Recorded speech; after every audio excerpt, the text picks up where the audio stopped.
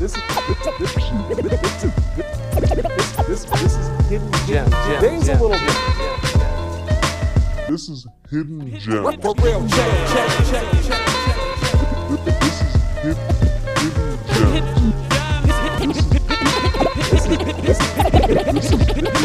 This is hidden gem. Gem. This is hidden gem.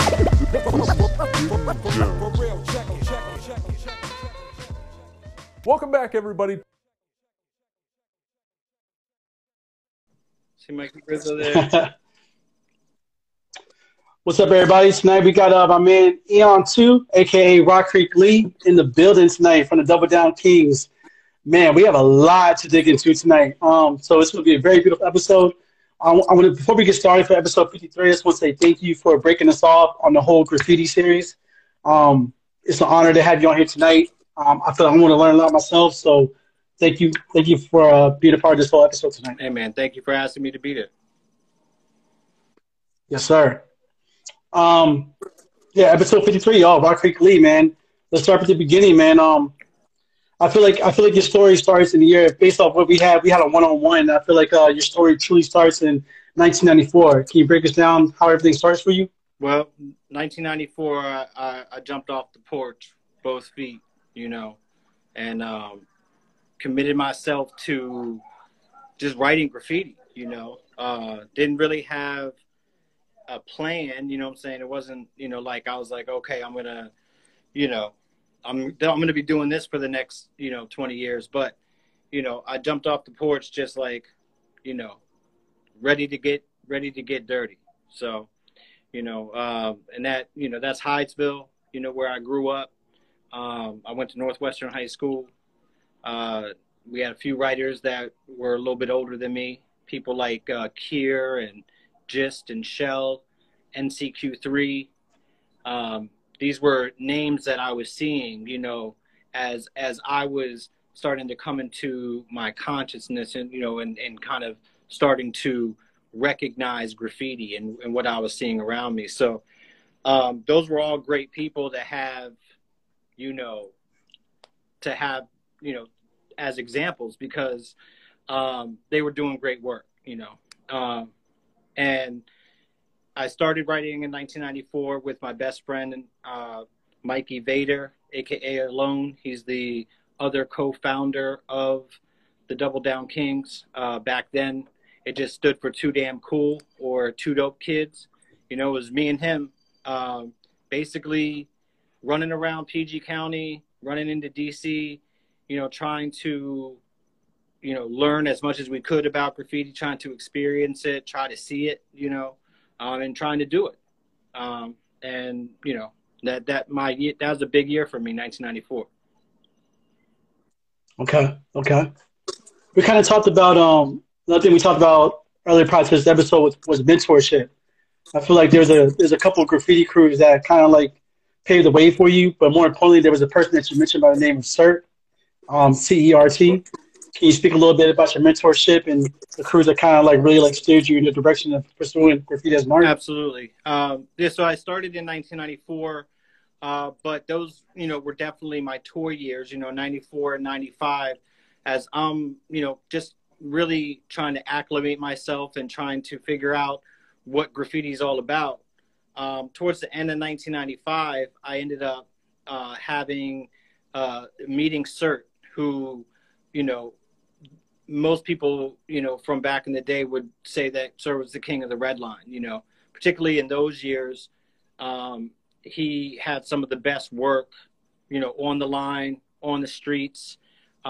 Essentially, to me, he was the king of DC graffiti.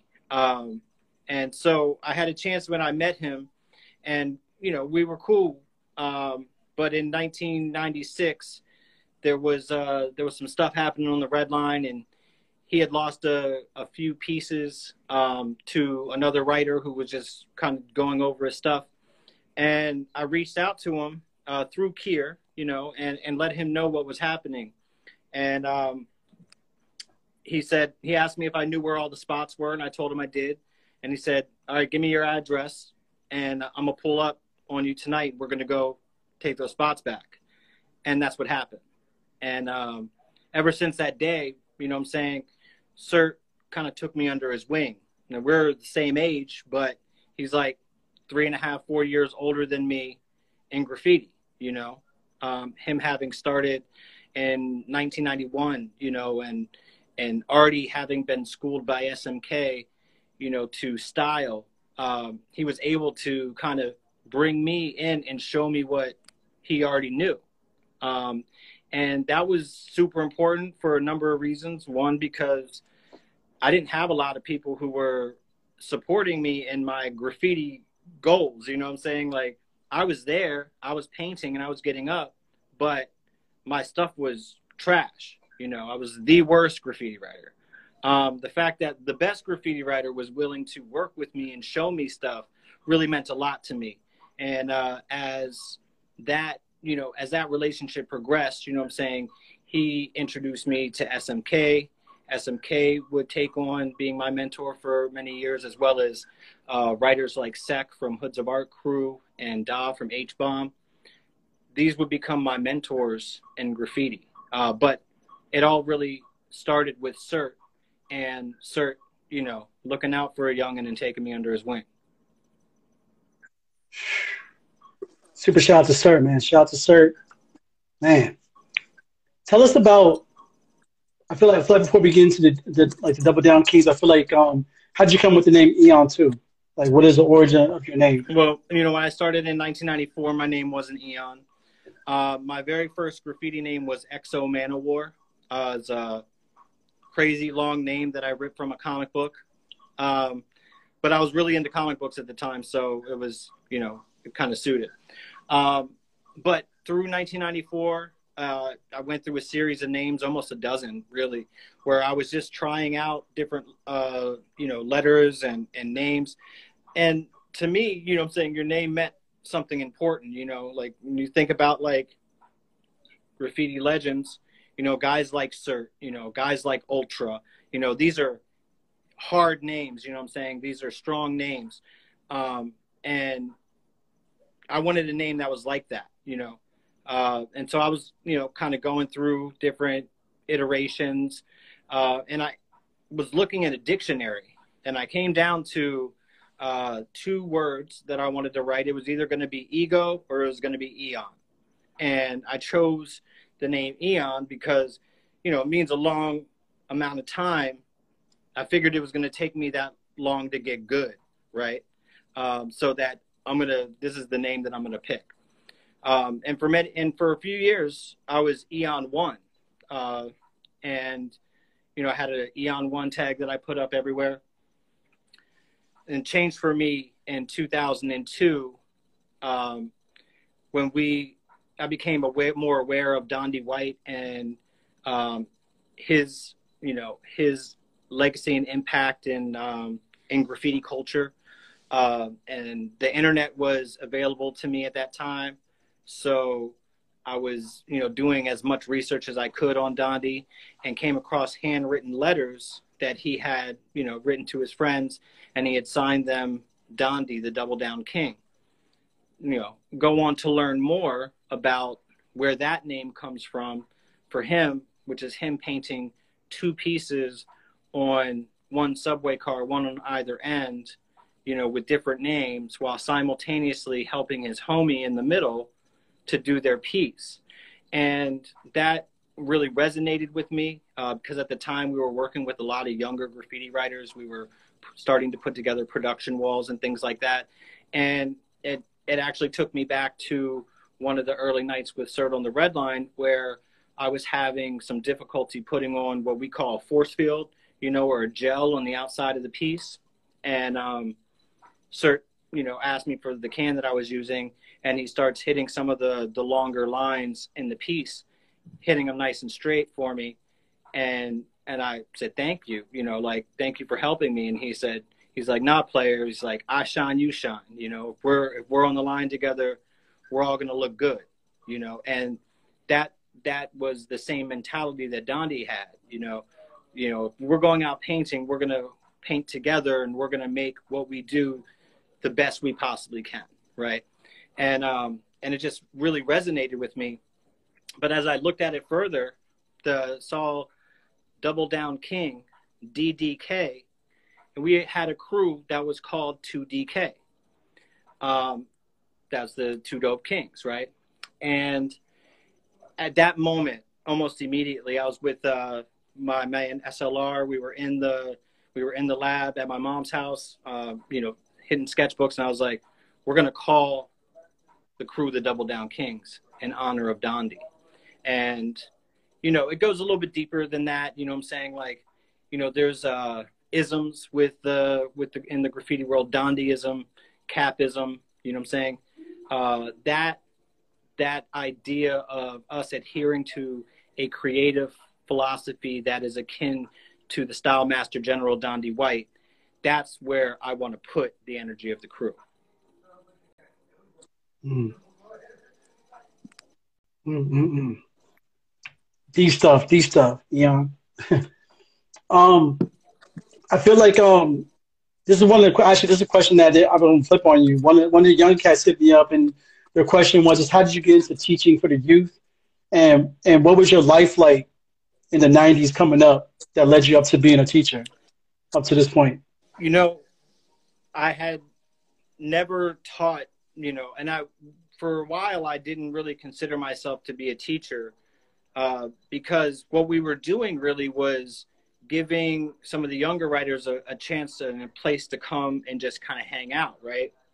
And that goes to the writer's bench, you know what I'm saying, which is something that, we've done in one way, shape, or form since 1998 in the city. And it really actually started at Kaffa House. I had been there with Kelt and Sum and a bunch of the OG homies. We did a party there, but we had the entire evening, and the first few hours were always super slow. There was like never anybody in there. So, we decided to have an open floor for B-boys and to have, a writer's bench for the younger graffiti writers. So everybody could bring their black books and kind of, swap and trade. And that's exactly what it was. Jason Bullock, who worked for Metro Teenage at the time, would come to the Kaffa House, and he saw what we were doing. And he said, this could fit really well with what we've got going on in Southeast. Why don't you come and check out what we're doing? Which we did. Yeah. And similarly, at the same time, there was another organization called the Midnight Forum that was founded by, his name is escaping me right now. Another cat that was, his name is Dino, that was frequently coming in the Kaffa House. He wanted to do a similar thing, whereas they wanted us to come in and show kids how to do graffiti, which, I didn't, at that point in time, I wasn't that good, but I knew more than others, and I knew more than some of the youngins that were coming in, and, I was able to kind of steer them in the right direction. But I spoke with SMK about it. I asked them, one, is this something that, we should be doing? Two is, is it cool? Like, would you help out, what I'm saying, and kind of show me what to tell, the kids? And he told me two things, one that stuck with me, very, even to this day, which was each one teach one. And that was his answer to whether or not it's okay for me to teach graffiti to people. Because you have to think about it. It's in the 90s, what I'm saying. It's still really underground.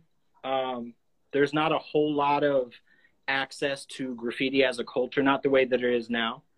And so, it's kind of like giving away company secrets to a certain extent, But SMK's philosophy was in line with hip hop and each one teach one philosophy, and was his answer to me. And I have a line in one of the songs, that says, Kyle says, each one teach one, ain't that something? Figure if I teach 100, do so run for 100 summers, and that's the philosophy that we've had in recruitment and bringing young people into the crew, but even just in the engagement of regular, civilian people who have an interest in graffiti. Like if I show you how to do it, there's a chance you might go out and actually start doing it, and that in that way we keep the culture alive and we keep the culture fresh.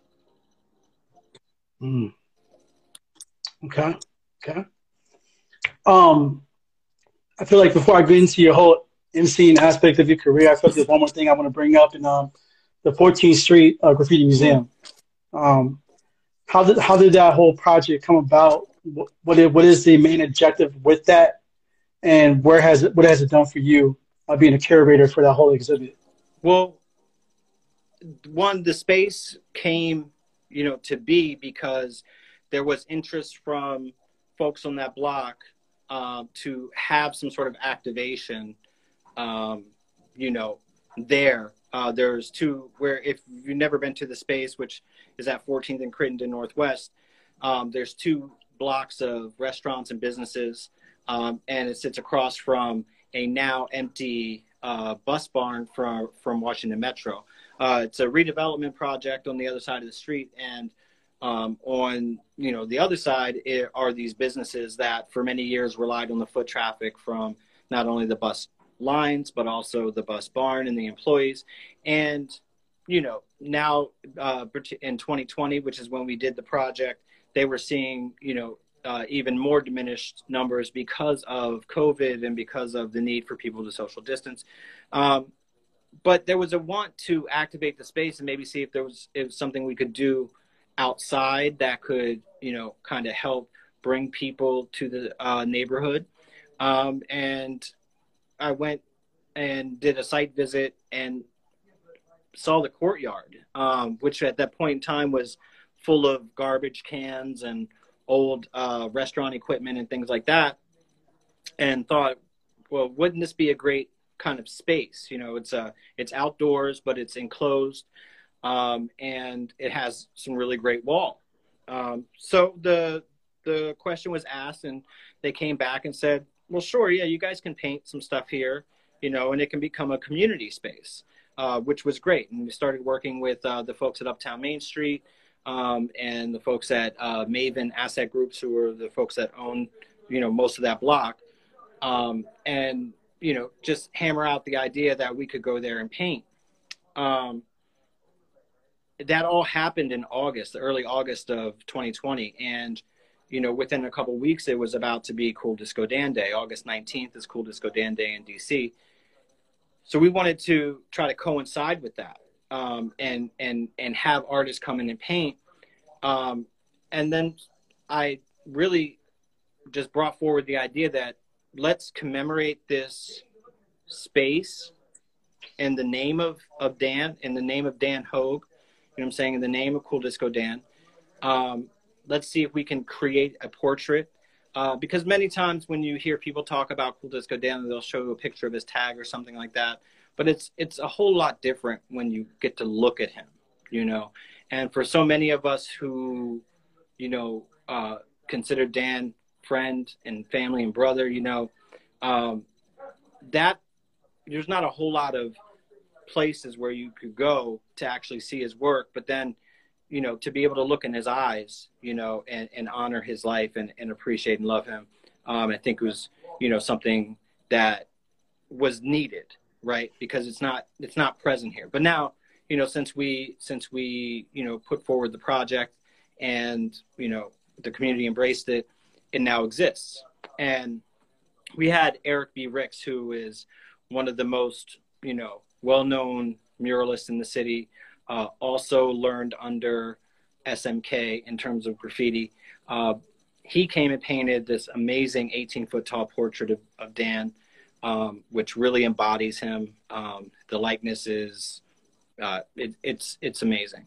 And then we reached out to some of the OGs, like people who, Dan appreciated their work. Guys like Mesk and, Lisa of the World and Ari Randy, who had just recently, come back to the city, and Sec, from Hoods of Art, and SMK and Kier and Da, and said, hey, let's put together this collection of work that people can come and see and appreciate and learn about the history of Washington, D.C. graffiti in kind of like an active way, right? People can come to the museum, they can take a tour, or they can walk through and use their phone and scan the QR codes to learn more about the artists that, you know, have work there. We just added Michelle Love this past summer. And so there's, you know, there's a lot of great artists that have come together to create that space. One, you know, who did the background, Sun LaRock and Mouse from EBO Crew, who have a great installation inside the courtyard. And then we have, you know, almost 24 artists outside of the courtyard that have put in some amazing work, you know what I'm saying, over the past year and a half, just to create like this walkable space where people can just come and enjoy. It doesn't cost money, you know, really, you know, we always have free events for folks to come and enjoy it. And it's just been a really, really great opportunity for me to present to the folks in Washington, D.C., some of the stories that I have heard, right, and that I have been able to collect in my experience. And all of those artists that are in that space, you know, I asked to personally come and paint there for this purpose, and they said yes. And so that just makes me feel, you know, really great about the entire, you know, project. Mm. I did have, by the way, super dumb knowledge, by the way, on that. Thank you for telling me that story about the 14th Street Museum. Another question I had is a question for me, actually. I'm in the crew called 39, so I've been around, my crew's been around since 93. So my question to you is, we always try to invoke longevity. What's your words of wisdom to the people that carrying on the torch and like passing on knowledge to like your people that are coming into your crew? How do you carry that torch on and express longevity and with Double Down Kings? Well, you know, for many years, I just put people down in the crew. After the first couple of years, I became the president of the crew. I shared co-presidency with my partner alone, you know, for the first couple of years. But after a while, you know, I started, you know, having that power to be like, hey, I want you to be in 2DK. And that was great. You know what I'm saying? Disco Dan became a member in that way. You know, Cert, you know, all these writers became a member in that way. But towards the, you know, the middle of, you know, the first decade of 2000s, we had to switch it up a little bit because we had gone through, you know, many, at that point, number of generations of different writers. We have over 300 members, you know, but not all of them are active at once, right? But we wanted to find a way to make it fair, you know, for folks to come in, you know, and because we have an open door policy, you know, for folks to come and hang out with us.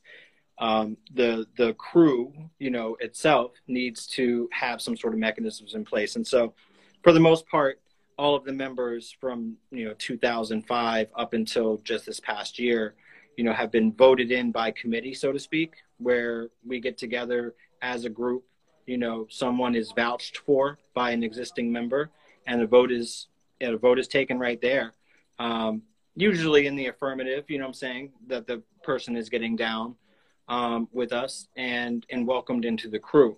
But upon that, you know what I'm saying, what they're asked to do is, you know, your only duty as a member of 2DK is to practice and preserve the graffiti culture, right? So that means you either do it or you show someone else how to do it, right? And as long as you do one of those two things, it's cool, you know. That's the each one teach one, right? You know, the preservation part of it is passing it on. Now, for some, the preservation might be documenting it now, you know. They might not do it anymore, but they're taking the pictures, you know.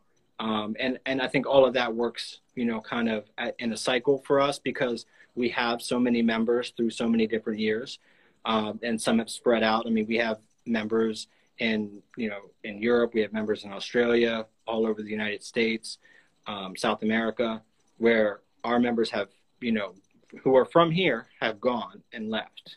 And, you know, many of them haven't even met each other. Their one connection is me. They all know me and they've all spent time with me.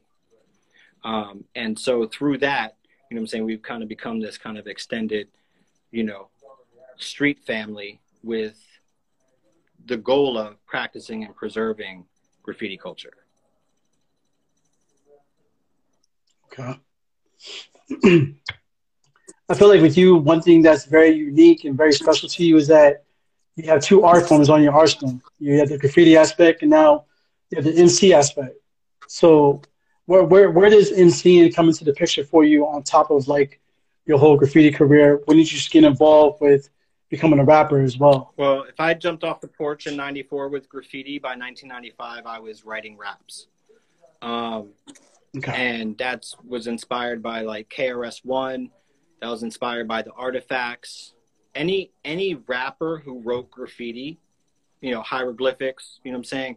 I gravitated towards those groups first, and then you know, upon entering, you know, Lord Finesse and you know, later MOP and groups like this that I really love, you know, and kind of inspire my musics. But the music's been there almost the exact same amount of time. My introduction really, outside of just freestyling at parties at University of Maryland, which we did, you know, a lot of in the early days, was meeting Tony Blackman while I was working in College Park at a coffee house called Planet X. And she came in to promote for KRS-One's 1995 self-titled album. And, you know, I had just kind of really discovered KRS and geeked out, you know, because here was my new favorite musician, and he's about to drop this new album, and someone walked into the, you know, where I'm at and wants to hang up a poster. You know, of course I started chatting her up and telling her about all of the amazing graffiti I was writing and, you know, all of the amazing raps that I was spitting. And she, you know, took a liking, or at least, you know, felt sorry enough for me to say, hey, you know what? If you really want to do this, you got to come down to this place called Kaffa House. And, you know, I did just that. You know, the following week I went down there. I found my way, you know, and, you know, went to the Kaffa House for the very first time. I was telling U Street TV this a couple weeks ago when we spoke, that the first person I spoke to when I got down there was a man named Baba Asghari. And if you're familiar with U Street lore, Baba Asghari was the elder of elders in that space. And he was the first person to talk to me when I was standing in front of Kaffa House. He asked me if I knew where I was. I told him, I think I do. And he's like, he looked at me, shook his head, and he said, welcome. And from that day on, you know what I'm saying, U Street was my home. You know, Kaffa House was my home. But every one of those alleys and up and down 14th Street and up and down 7th Street, you know, we were running in and out of there. We were painting them all the time. We were in Kaffa House 3 or 4 nights a week. I ended up working at Kaffa House. And it all led me to taking the music that, you know, that I was kind of formulating, you know, on paper and in my black books, the lyrics, onto the stage at Kaffa House. After, you know, absorbing Priest the Nomad, Sub-Z, Kokai, Storm the Unpredictable, of course, Tony Blackman. And I mean, I could just go on with the number of amazing, talented, you know, folks that I met in those first couple of years that really just kind of inspired me to, you know, take what I had been writing in the book and bring it out on stage. And we were able to do that, you know, through Elias Zaleka, who's the owner of Kaffa House, giving us the opportunity to, you know, to come in and curate a hip hop night. We weren't calling it curating back then, but, you know, that's what we were doing. We had, you know, DJ SMK, Scratch Master K was with us, DJ Kelt, rest in peace, Dirty Hands and Tech One back then. You know, some of the, you know, early on we had DJ Underdog spin his first set with us. And so we were in that space, and it was influencing me musically to the point where, you know, I no longer wanted to just do, oh yeah, Cest, DJ Bookworm. I mean, there was a lot of folks, you know, and that party was called Power Moves. We did that for a couple of years. We also did a party called Lab Sessions. And you know, those were where I cut my teeth, you know, getting into the cipher, you know, live and you know, kind of putting myself out there, to the point where, you know, I caught the attention of a group called the Utopian Knights, who kind of an offshoot of another group from out of PG County called the Mud Kids. And Sutter Kane and DJ Phobia, who were working with us at that time, you know what I'm saying, were asked me to come into the studio with them to record for the very first time. I'd never recorded anything. And they brought me to a place, the studio back then was called Asiatic Studios. They introduced me to their producer and engineer. His name was Boo Boo. Boo Boo, the fool to some folks, or Boo Boo, the producer now, you know.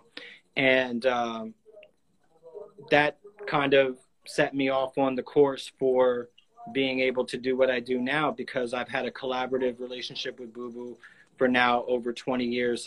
Where I'm sitting at right now is the same booth where I recorded my very first lyrics in 1997, 1998. And, you know, that's where I continue to come home and do my work. But through that relationship with the Utopian Knights, I started putting together some music with another member of the Double Down Kings, who goes by the name of Speaks. Speaks Beats now. He's one of the producers from the crew. But he and I formed a group called The Lab in 2000, stood for the Lyrics and Beats. And we had DJ Kelp with us early on before he passed away. And then when Kelp passed away, DJ Oso Fresh took up the DJing responsibilities. And for the next few years, every Friday and Saturday night, we were at some club in the city, you know, throwing down a set. And, you know, whether that was Kaffa House, State of the Union, the Ritz, Aqua, we were all over the place. And took it on the road, you know, and really worked hard at, you know, trying to, you know, live up to, you know, Washington, D.C. standards to us, which were, you know, Infinite Loop and 3LG, you know, who were inspirations for me, you know. You know, yeah, we were at U-Turn with K Chromie like almost every Friday. C's Mike's, Jesus. Those are all people that we were floating in the Nexus with, you know what I'm saying, at the same time. Flex Matthews would be another one that comes into, and all of these folks that I'm mentioning to you, you know what I'm saying, they're all members of the Double Down Kings, you know. It might have been under the banner of the Lab, you know, at a certain point in time, but it's all the same thing. As a matter, we didn't talk about this, but the full name of the crew is the 2DK Lab, right, which the Two Dope Kings Leave All Burned. And that was my next question. Yeah. So go ahead, But, keep going. Yeah, keep going. It's because it's been so long. You know, we have different iterations of how you might see the name written, and some people, you know, they know the 2DK Lab, you know, because we had levels, you know, and for our youngins, everybody's coming in on 2DK, you know, and then the cats that were really about their shit and sharpening their swords, you know, were members of the Lab. As we, you know, move for, you know, further into the teaching aspects of it and having the classes and stuff, you know, we had a lot of young people that were like, they wanted to be in the Lab. And so, you know, it became a thing. You know, I told them, you know, you have to graduate from high school, you have to be pursuing, you know, a college degree or a trade, you know, and, you know, you have to go forward and start your own business. And then that's how we have a delineation in the crew now, you know what I'm saying, between, you know, folks that are, you know, coming into the crew, because those levels still exist, but for the sake of unity amongst the crew and the 300 plus members, you know, the Double Down Kings is the blanket. Okay. You got 2 albums, I'm going to say, underneath your belt. Songs in the Shallow Man's Key, and then Divine Line Disciple. Yeah. What was the whole concept behind those albums, and what is your creative process behind creating those 2 projects? Well, the Songs in the Solomon's Key was a project that was kind of like a long time in the making. I had gone through the process with the Lab, where we had a record deal, You know, we were kind of shelled for a little while. The company folded. We were sitting on music for a while. Speaks had gotten, you know, deployed overseas because he's in the military, career military, serving our country. He had gotten deployed, and so we were trying to figure out, you know, like, you know, what to do. We had managed to release On the Home Front, which was the album that, you know, the lab had been working on in the early 2000s. And now I was here kind of standing by myself to a certain degree in terms of musically, and trying to figure out what I wanted to bring to the table. Now, all of the music that we've made, all of the lab music, all of the Rock Creek Lee music is all an extension of the crew. You know what I'm saying? I make the music for the crew, you know. That was really part of, you know, the whole inception of it was we want to make songs that resonate with, you know, what we do and who we are, right? And, you know, so when I got into writing records for the Solomon's Key, I realized that it was just me, you know, to a certain extent. And I had SLR with me, and we were gonna have to create and write whatever the new chapter of the crew was gonna be. And during that time, we were working really hard, you know, whether we were doing graffiti classes, doing graffiti, you know, out doing walls and productions, started to, you know, paint murals at that time. We opened up a retail store called Art Under Pressure at that time. And so we were really working like every day. And, you know, drawing on kind of inspiration from KRS-One lyric that says, hip hop can build its own secret societies.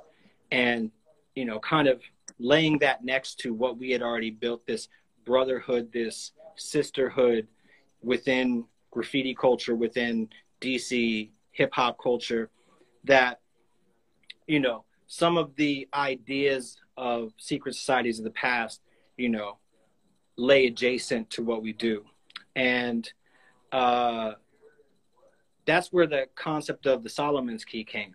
And if you look at the title, it's not spelled like King Solomon, but it is a play on the word, you know, Solomon. But the word solo means that your skin is discolored, usually from like working in the dirt, right? And so the whole concept behind the Solomon's Key is that it's the working man's key. And that is very fitting for the type of music that we're putting together. It's not overproduced, you know, kind of fluff work. You know what I'm saying? It's not marketable in that way that, you know, top 40 hip hop is, right? It's really working class hip hop. And that's what the term Solomon's Key means. You know what I'm saying? It's songs in the working man's key. And if you listen to those records, that's what they talk about. They talk about putting in work, you know? And, you know, I had started recording the album, and we opened up the shop, and half that record was just sitting on a storage drive and on CDs. And at that point, I was like, you know what? I'm just going to run a store. You know what I'm saying? We're going to do this. We're going to paint murals. Music's probably not going to happen. And a funny thing happened at the store. We started actually doing a lot of music events. Elias Seleka had opened up Ross Hall, right? You know, it was right next to us. And we were booking shows like we were back in the day, but with younger artists, you know, folks like Matt McGee and Suri U, Cal Rips, Nate G, A Coco, Ross Nebu. I mean, these are all young DC hip hop artists, you know, 5-6 years ago that we're working with and booking shows for. And one of the young artists went by the name of Avion. It's the nephew of Nonchalant. And he and his brother and their crew, you know, I really loved all of those kids very much. And particularly Avion, who he and I share a birthday on June 3rd. His initials are CLS, and so are mine. And we have the same middle name, which is Lee. And so he and I just like really kind of bonded and connected. And early in the summer of 2012, he passed away from an epileptic seizure, and it was very unexpected. And he was one of the youngins that I actually shared my music with, and he would always say, "Yo, you got to put this out. You got to do shows with us." You know, he was pushing me to, like, you know, I played him some of the records from the Solomon's Key album that were done. He was really into it, and he just told me, you know, one of the last times I saw him, he was like, "Yo, promise me you're gonna put that out," and I told him I would. And so when he passed away, it was just kind of like, you know, whoa, you know. And because he was so young, and it just really affected me. You know, I just thought to myself, I've been sitting on my stuff for so long. You know what I'm saying? I make stuff, I sit on it, you know, whatever. You got to put this thing out, you know what I'm saying? And so after he passed away, you know, we recorded a mixtape at Art Under Pressure. And in that meantime, I was going back and forth to Boo Boo's to finish off the Solomon's Key album. And then finally, about a year into that process, I had what I wanted, and I was able to put that album out in its final form in 2013. And then, you know, just this past year in 2020, we re-released on vinyl for the first time the songs in the Solomon's Key record, which you can get at rockcreeklee.com, by the way. Yes, you can. And you can listen to all platforms as That's well. right. I found out that recently. Mm. What's coming down the pipeline for you, man? Like, what's coming down the future for you, man? What you got mapped out for everybody Well, on both aspects?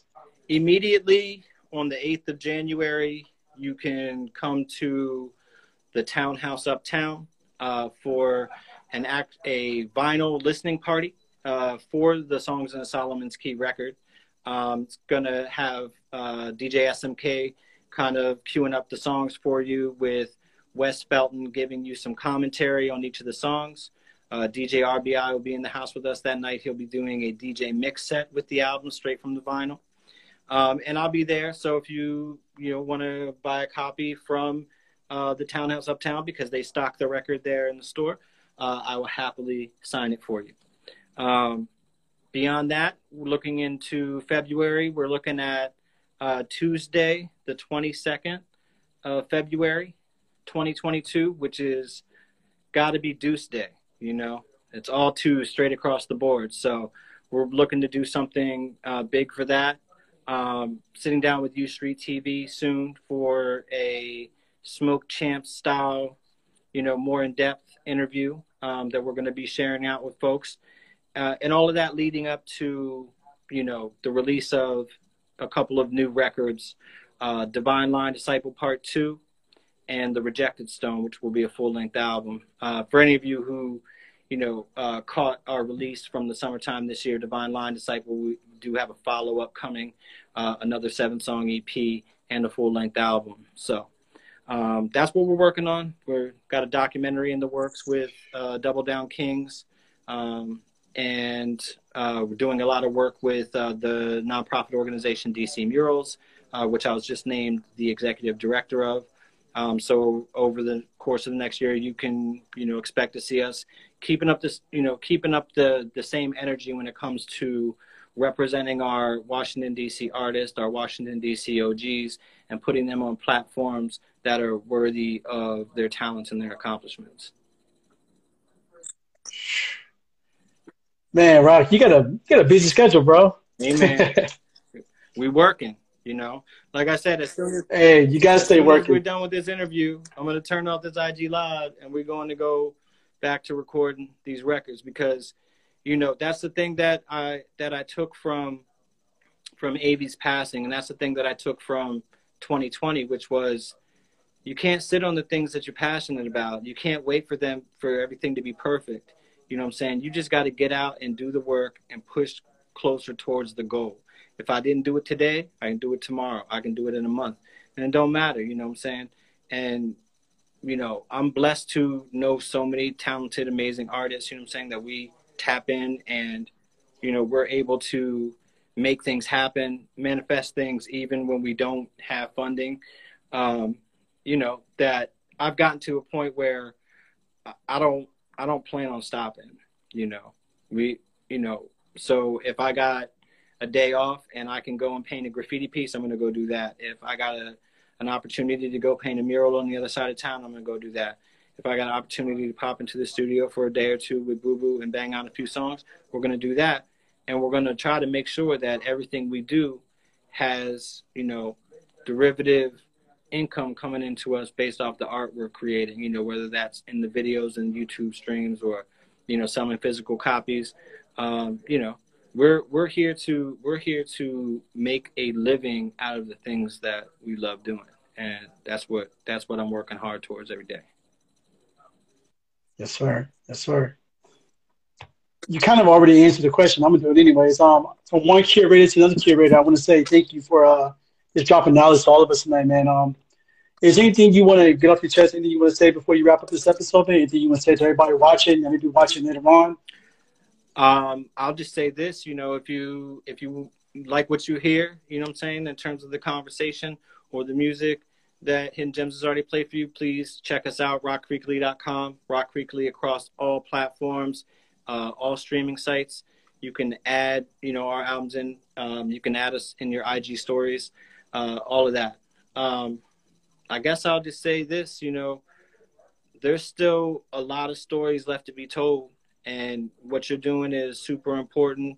And big up to, you know, Hidden Gems as a platform, to you as a person for, you know, diving into these, you know, kind of deep histories with folks. I've learned so much this season just following along with what you've been doing, that I just feel honored to have been added into the mix, and that you would be, you know, wanting to hear what I got to say about things. So I just want to, you know, I want to end it by throwing the love back to you and just important, and don't stop. Thank you, man. Thank you. I feel like for me at least being a medium, I feel like the graffiti world is one of my weaknesses, you know. So I was told by many people to have you be the person to crack open this other artistic expression of hip hop, you know. So I'm very thankful that you were open to doing it for me. So thank you, man. Thank you. Um, with that being said, next week we got Michelle Love, and then we got Cast 144 coming up next week. So please tune in to us next week. We got plenty more people coming down. We got Demon 202, Kobe Kennedy, and we have 19 also down the pipeline. We also have Ultra coming up as well. So thank you for tuning in. And Rock Creek Lee, thank you, my brother. Thank you. Thank you so much, man.